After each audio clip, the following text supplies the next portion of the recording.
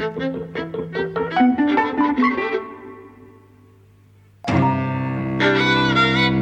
and welcome to Eavesdropping at the Movies. I'm Mike. And I'm Jose. And today we're talking about Don't Look Up. Yes. Directed by Adam McKay. Written and directed, in fact. Yes. Netflix film. We've seen his last couple and we liked them both, broadly. We didn't do The Big Short on the podcast. That was before the podcast. We started it. But we saw Vice. Yes. And did that. And, you know, we had our issues. But I liked it very much. And The Big Short I've watched several times. It's a very easy watch, I find. This is not based on reality, as those two are. The Big Short is based on the 2008 financial crash, and Vice is based on the life of Vice President Dick Cheney.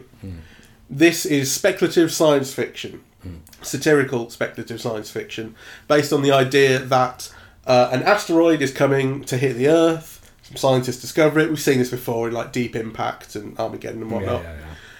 It's coming to hit the Earth, but the twist here is that no one cares. Yeah. It's all about the people's response, it's about the government's response, and people aren't taking it very seriously. The pandemic looms large over this film. You hear kind of COVID deniers and people not taking it seriously, people not wearing masks, people thinking that the vaccine is, they've come out with it too soon, or I just don't believe it, and X, Y, Z. That looms large over this film. What did you make of the film? I have very mixed feelings, and actually they're a bit reflected by my friends' Facebook feeds, because I have some friends who just love it, right? And I have some friends who think it's just a piece of trash, really. A piece of preachy trash.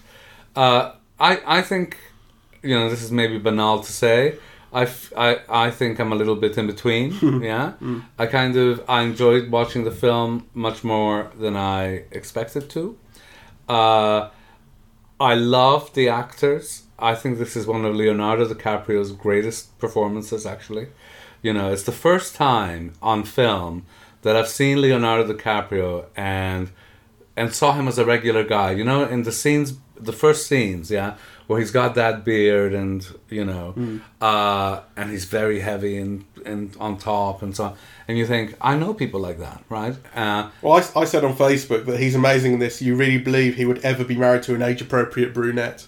Yes. Well, all of that, I think, is true, and it really struck me, and I thought he was extraordinary. And actually, I also thought Kate Blanchett and Timothée Chalamet were standouts for me. And then the other people, Jennifer Lawrence, were also very good. The only one who I still have real problems with, and I realize the problem might be me more than other people, because I've heard people praise him to the skies, but I hate Mark Rylance in this. I don't like him in this. I think part of the issue is that I don't like his teeth, and you're not meant to. He's got these kind of big fake teeth, and the problem is I think the film doesn't stick with it. So he's got these kind of very white fake teeth in, and so is Kate Blanchett. But they're the only ones. And they have this kind of public-facing thing that they want to be presentable. And I don't think it's about the fake teeth. I think it's about the theatricality of his performance. Every time I watch Mark Rylance, I know I'm watching an actor who's thought through every breath, gesture, every lift of his little finger. Now, I agree with that too.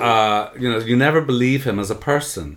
Whereas I have no doubt that Meryl Streep or Kate Blanchett or Leonardo DiCaprio have also thought about every gesture and movement and whatever. But you believe them as people, yeah. Leonardo DiCaprio more than Kate Blanchett and Meryl Streep, though that might have to do more with the types of characters the two are playing and the level of satire in those characterizations, right? But Mark Rylance, not for a moment did I believe him as that type of person. I think I think is a major failure in a performance. I think it's a stylistic decision that is deliberate to do it in this kind of artificial way, but I think it's a mistake. Yeah. I don't think it comes off. His character is a kind of Elon Musk type, super capitalist, multi-billionaire who wants to use his asteroid because he can make money off it. There's all these rare minerals in it, we can try and harvest it and so on. But his character, what Elon Musk and to a degree as well Jeff Bezos have is ridiculous confidence. Kind of psychopathic confidence, and he doesn't play his character that way. He plays it with this kind of nebbishy thing, And it just doesn't fit. I mean, I think the idea is to avoid doing that, to avoid doing the overconfidence thing, but it would fit much better. Yeah. It just doesn't do it, and I don't buy it at all in any way. No. I really... I thought it was a really bad decision and not a bad performance, that's not right, but it's a style of performance that I think has never worked on film. Even when you're doing highly stylized types of work. I basically didn't like the film at all. Wasn't crazy about it. What I posted on Facebook initially when I was watching it was, I'm 47 minutes into this and it's just not impressing me. But it's got an hour and a half left to get its shit together, and it didn't really. There were things I liked, right? It's not devoid of pleasures. I really liked Jonah Hill, and I thought he was about the best thing in it. I really like Jonah Hill as well. So he plays the president's son. So there is a kind of round satire of the Trump White House, yes, where Meryl Streep is the president and her son is chief of staff, and that's a total, Jared Kushner thing. And of course, the problem with it, and it's a problem with the film, is that what we saw in real life during the Trump years is actually so much worse than anything that the film paints as satire. Except, of course, that in the film we all die. Yeah. Spoilers, right? So, but it's only in that sense that it's worse, right? The behavior of the president, the brutishness, the crudeness, the stupidity was all much worse in Trump, right? So it's very difficult to satire something but do it in a lower key than the original. Yeah, that's one of the things that kind of came up throughout the Trump presidency, even before the Trump presidency, when he was a candidate, was people, comedians and satirists being asked, is this good for comedy and is it not? And the answer that people tended to settle on was, this isn't great for comedy. Well, no, initially they would say it's good for comedy because he's such an absurd character. And then as it became more and more real, you settled into, actually, you can't satirise this, it's too absurd. That's kind of been a refrain for a few years. Brexit has had the same effect on British comedy, I think. Armando Iannucci, who Behind the Thick of It, is such an amazing satire on kind of Blairite politics. So it's a satire of that era, going into the early Conservative era. To the point where people in the government would reportedly say, how did you know that this is how fucked up it is in government, But then but now you're in the Trump era, you're in the Boris Johnson era, the Brexit era, and Armando Iannucci himself has said, what can you do that's any more absurd than what is actually happening?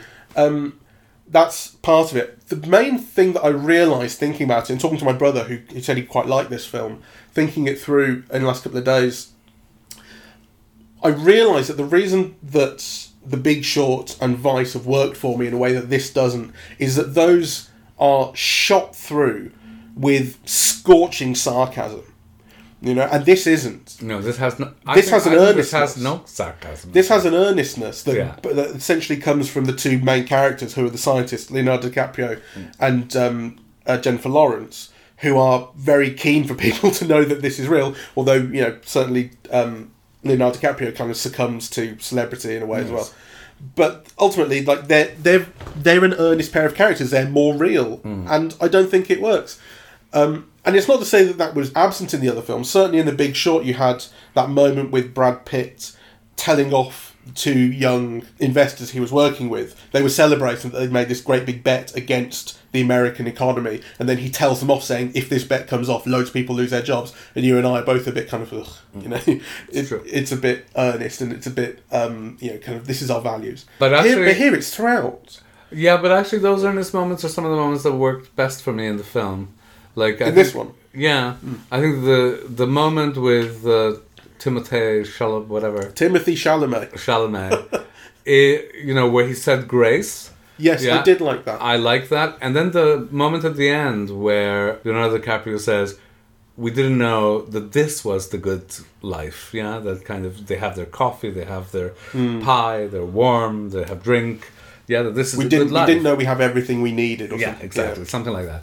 I thought that was, those were two wonderful moments in the film. I didn't mind the second one. The first I did like. I thought it was surprising actually how much it worked. I thought, but then that's where they're all sitting around the table trying to have this final normal dinner before the world is destroyed. And I thought just the whole destruction, that sequence, generally speaking, was quite badly handled. I thought. I mean, I immediately compared it in my head to the end of Melancholia. the Lars von Trier film, which is about Kirsten Dunst is depressed and the asteroid is coming to hit Earth. And the end of that was extraordinary because it's just in your face and there's no escaping from that, and it's so intense. This doesn't have... No, I mean, I think this is middle-brow cinema, right? So what I value about it, so some people are saying, it's so banal and predictable and, we've seen all of this before. And I think, okay, on the one hand, that's true. On the other hand, whatever you think about it, this is a mainstream film about ideas that functions in the old-fashioned way, right? Because if somebody like Pauline Kael said, cinema is America's national theater. It's where ideas about the state of the nation and who we are and what a good life is, and it's where those ideas get debated. We haven't had an American film about the state of the nation or, kind of in a long, long time. And I think this is one.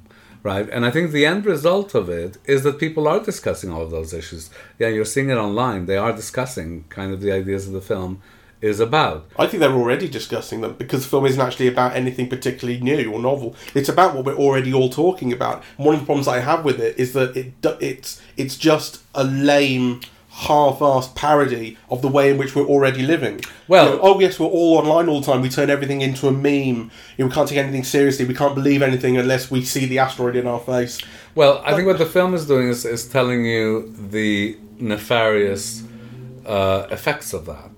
Yeah. So, and I think it's dramatizing it in ways, that actually are a bit heavy-handed. The whole thing with Ariana Grande and the boyfriend, and But I also think we can't allow ourselves to think that, we're in a bubble. I mean, we are in a bubble, right? So I think that there's, a large part of an American audience who does not necessarily see these things this way, for whom this film will give something to think about that would not necessarily be new to them. It's a very, how will it play in the Midwest? It might be very patronizing to say that. I'm not I do know what you mean. I do know what you mean about that. Like, I've said something similar about Guy Ritchie films before, and how they play differently to sort of cab drivers. Well, the thing is, I love Guy Ritchie films, except the last one is just I couldn't watch it. I couldn't finish it. He's got a new film with Jason Statham on Amazon Prime, I love Jason Statham and I love Guy Ritchie, and it was just unwatchable. I didn't know he had. What's it called? I forget. Look it up. Wrath of Man. Wrath of Man. No, I hadn't heard of that. Is it straight to streaming? Yeah. And a big budget. Jason Statham stars as H, a new cash truck driver in Los Angeles whose thwarting of a robbery leads to his skill set with guns and mysterious past being questioned. You see, it's exactly the kind of film I would love. It's like a little bit like, I thought it would be like Criss Cross, the Siodmak film. And it's not straight to streaming. It's made $104 million at the box office. Oh, really? Yeah, on a $40 million budget. Oh, wow, that's a big hit. Well, the action scenes were praised, apparently. Did you get as far as an action scene in it? Yes, no, I saw it almost until the end. Right. So that's how bad it was. I gave up on it after having invested an hour, more than an hour. Fair enough. Sorry, I got distracted. Yeah. I think, the whole thing with the morning television, of which, what's his name, by the way? Tyler Perry, I thought was very good as well. And Cate Blanchett was wonderful. Like, it really does evoke all of that American kind of superficial morning TV. And we all know it's superficial, and we all know it's phony through and through. And yet that is still kind of the dominant mode of discourse. And actually it did make me think, because I was thinking about my childhood, and not to romanticize it or anything, because actually television in my childhood was shit. Like you're driven by nostalgia to see all of these things that you used to love as a child. And really, after a few episodes of the Sonny and Cher show or the Bionic Woman or you whatever, you turn them off because they were really bad, right? Yeah. But there was a seriousness to the news, that kind of doesn't exist, I think, anymore. There's a seriousness, a thoroughness, and an accountability, right, to all the news programming that you don't see in American television anymore. So I thought that was like an interesting kind of contrast. Now, dramatic drama on television has gotten so good, and news and reality programming have become a farce, right? Like morning television, the news program, Yeah, the level of stupidity and the lack of intellectual depth, and actually even reporting skills in that kind of, in those areas are really shaming. So I think the film really captured it, beautifully.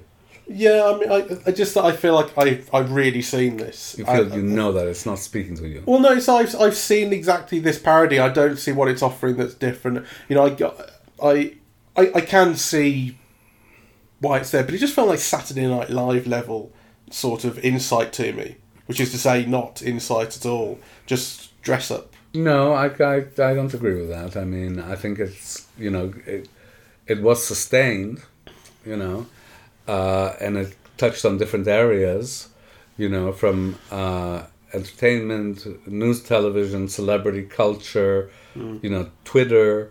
That discussion of how the various issues on the morning show had trended, right? That there are discussions like that. That those discussions, in fact, then drive content, right? So kind of, we know all of that, but kind of to see it all dramatized together, I think it's not without value. No, I suppose not. I'm just a bit... it's not for me. I think also what people are missing is... the pleasure in watching these performers do this type of thing. I mean, I think they are some of the greatest performers of the age, and they give the money's worth, really. I mean, DiCaprio was amazing, Jonah Hill was amazing.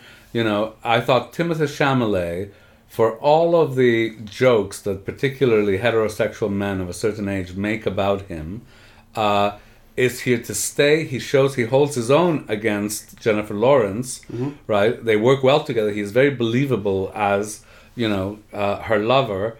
And he's funny, and, you also get a sense of who that character is. Yeah, he's terrific. My brother told me, he said Chalamet is fantastic in this. Yeah. And so part of the film, I was never going to turn it off, but part of the film was waiting for him to show up, which I didn't realise would take so long. He's only in it for the last hour. And he shows up, and within a second gets a laugh because the way he delivers his first line. He said, "I'd like to buy these sunglasses, please." Or, he says it in this playful way that a kid would say it. And immediately I get this guy, and I understand him and his friends, and I like them. I want to be around them.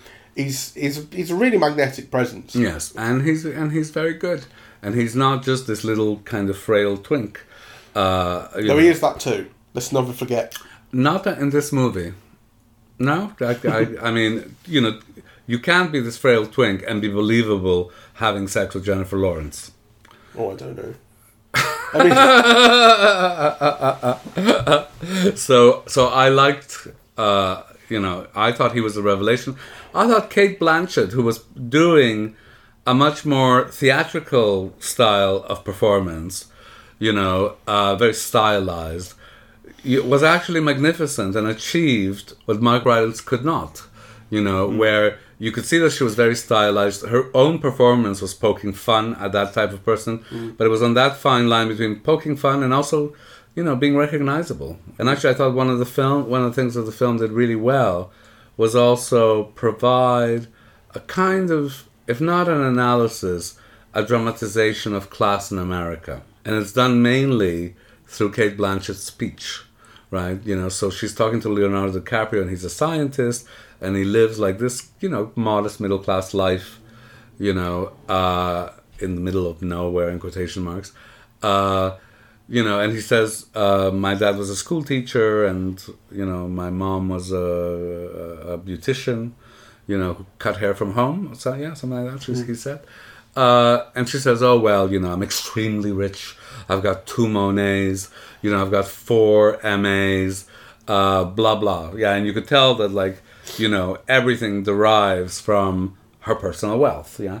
I speak 5 languages, I've got 4 MAs, I'm extremely rich. Well, it's a clear takeoff of Gretchen Carlson in particular, who I've mentioned before, because she was one of the characters in Bombshell. She's a real person, she was a character in Bombshell.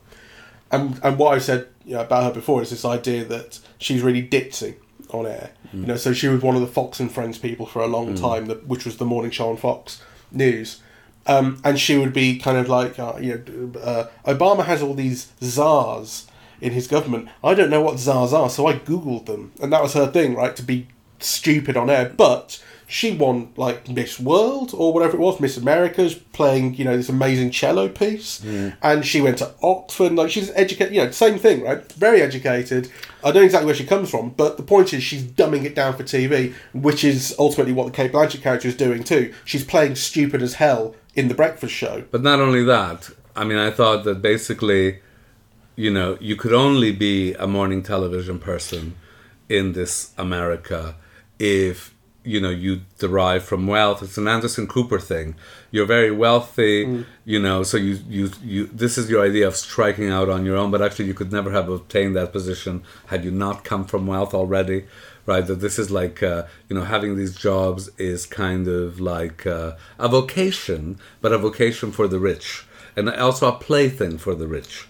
Yeah, that kind of, you know, the poor are not allowed in, or the people of modest means are not allowed in to those areas of play and influence. Yeah, and I think the speech in bed, like the get to know each other speech, highlights that beautifully. Yeah, it does. But I think where I was going with was that she's dumbing herself down for America. She's also doing that. Yeah. In the way that you think the film is. And is good for doing so. It's I'm not sure that the film is. Actually, I don't think that the film is dumbing down. No? I mean, I think that might be all the sophistication and analysis that Adam McKay is capable of providing. It is interesting, actually. I was talking to my brother, and one of the things he said was he liked how direct the film was. Yeah. And I thought, I don't think Adam McKay is capable of being indirect. Because being indirect means, in film, means being poetic. You know? Being artistic. And one of the things that really works, I suppose this goes to the scorching sarcasm thing that I said about The Big Short and Vice, is they are so direct. They tell you exactly what they're doing and what they're thinking, and to the point where they even have things come up on screen. You know, Big Short is full of characters talking to the camera, explaining things, saying this is actually real. This film has one moment like that early on where it says the such and such Department for Planetary Defence is a real department of US government, and it shows the logo on screen, but it doesn't do any more of that. I was hoping for more like that. Those are fun. But what the film ends up doing, which is trying to tell actually a heartfelt, real story about real characters, is it demands that kind of complexity. It needs it, and it doesn't have it. It can't do it. Well, okay, let's pause here for a moment, because I think in order for it to be a better film and so on, yes, you're right. But I think in terms of communicating to an audience, you know, so whilst I think that Adam McKay is not capable of any more sophistication or depth than what he presents us with, nonetheless, it's a message that he and all of the cast feels needs saying, yeah, and needs directing to an audience. And it's true that if you look at America and how divided it is and what people claim to believe, right? It's certainly kind of a message that hasn't gotten through, right? So it needs restating, or it needs articulating, right? And maybe it needs articulating in these ways. Yeah, I mean, I guess I just have to like give up and accept that kind of line of reasoning, because maybe you're right, but it's not for me. The last film, there's a film called Idiocracy, which came out in 2006. Which was written and directed by Mike Judge, who is best known for, I think, Beavis and Butthead. And I saw that because that's when I was working at Blockbuster, and we had that, and I'd look and I'd go, I thought it was terrible. But it has a big reputation. Like, people think back on that film, and actually they've been talking about it a little bit recently. I think maybe in relation to this, but also just generally. So the idea of Idiocracy, the idea is that humans evolve to be dumber over time, because all the smart people are smart enough to not have kids, and all the dumb people have like 15, and so dumb people spread and get dumber and dumber, to the point where, like, in the film, it's set in like 1,000 years in the future or so, and like Terry Crews is president as like a wrestler, and there's shit like this, and basically what the film did was end up vaguely anticipating weird stuff that more or less came true, like a celebrity president who behaved stupidly, kind of very much came true to Trump. Although, I suppose, Ronald Reagan was already a celebrity president, yes. So it has its precedence. The reason that I compare it is because it does honestly feel like the last film to do something like this, to try and imagine a kind of holistic, satirical dystopia. The satirical part is important because there are films that there are lots of films that try to imagine dystopias and where we could go wrong and stuff. But to do so in a satirical way, to do so with a kind of cocked eye view on the whole thing, that's the last film that really reminds me of it, at least in American cinema. I suppose the difference is, though, like I said, in this film, it doesn't have the good grace to tell the future. It's just doing what we already know now. Every time that something happens in the film and then it becomes like a Twitter explosion, it becomes a hashtag, don't look up, do look up, whatever it is. I just thought, the point you're making is that we're all really attached to our phones and... No, I think the point is more complex than that. It's how, how American politics are ruled by kind of simple politics ideas. Is the one thing, but that's a societal thing. The hashtags on Twitter, where that's the only impression you get of the wider society. That's the best impression you get of the wider society, because actually the film is really focused on the political side. When you get into character relationships, the actual scenes between characters, you don't get a kind of wide sense like you do in something like Contagion of actually how people are living. I don't know. My main problem with it is that it's a satire without laughs. Yeah, it's not funny enough. Yeah. There's a bit in it where they're sat outside the Oval Office. They always are sat outside the Oval Office waiting to get in, and then they hear tell, I think, that the billionaire character has shown up, and Leonardo DiCaprio has a line that's something like, "Oh, have you heard of him? He's the guy who bought the Gutenberg Bible and lost it." And I thought. That is, you've had how long to make this film, and that's the best joke you could come up with for this bit? Do you know what I mean? Yeah. Jesus Christ. But nonetheless, what I did value about it was the performances. And I think it's not nothing, to have, to be able to see these great performances by these, amazing performers. So, a mixed bag then, yeah. Well, not for me. I thought it was terrible. Ah, okay. Well, a mixed bag for me. So, and again, just maybe being wishy-washy, but I can really understand why people have really praised it. And I can also understand, why people are so dissatisfied with it, really. But, it is, free if you have a Netflix subscription. And you could find worse ways of spending 2.5 hours almost. That was quite long. It was quite long. Well, I mean, to be fair, if you just throw a stick at Netflix, you'll find a worse way to spend 2.5 hours. Yeah, so. It's one of the better things on there, I suppose. There's a reason why I was number one that week. Yeah. All right. Well, thank you very much for listening. We are eavesdropping at the movies, and we are on Apple Podcasts, Audible, Google Podcasts, Spotify, SoundCloud, and YouTube. On social media, we're on Facebook and Twitter at Eavesdrop Movies, and the website is eavesdroppingatthemovies.com. Thank you very much for listening. Bye-bye.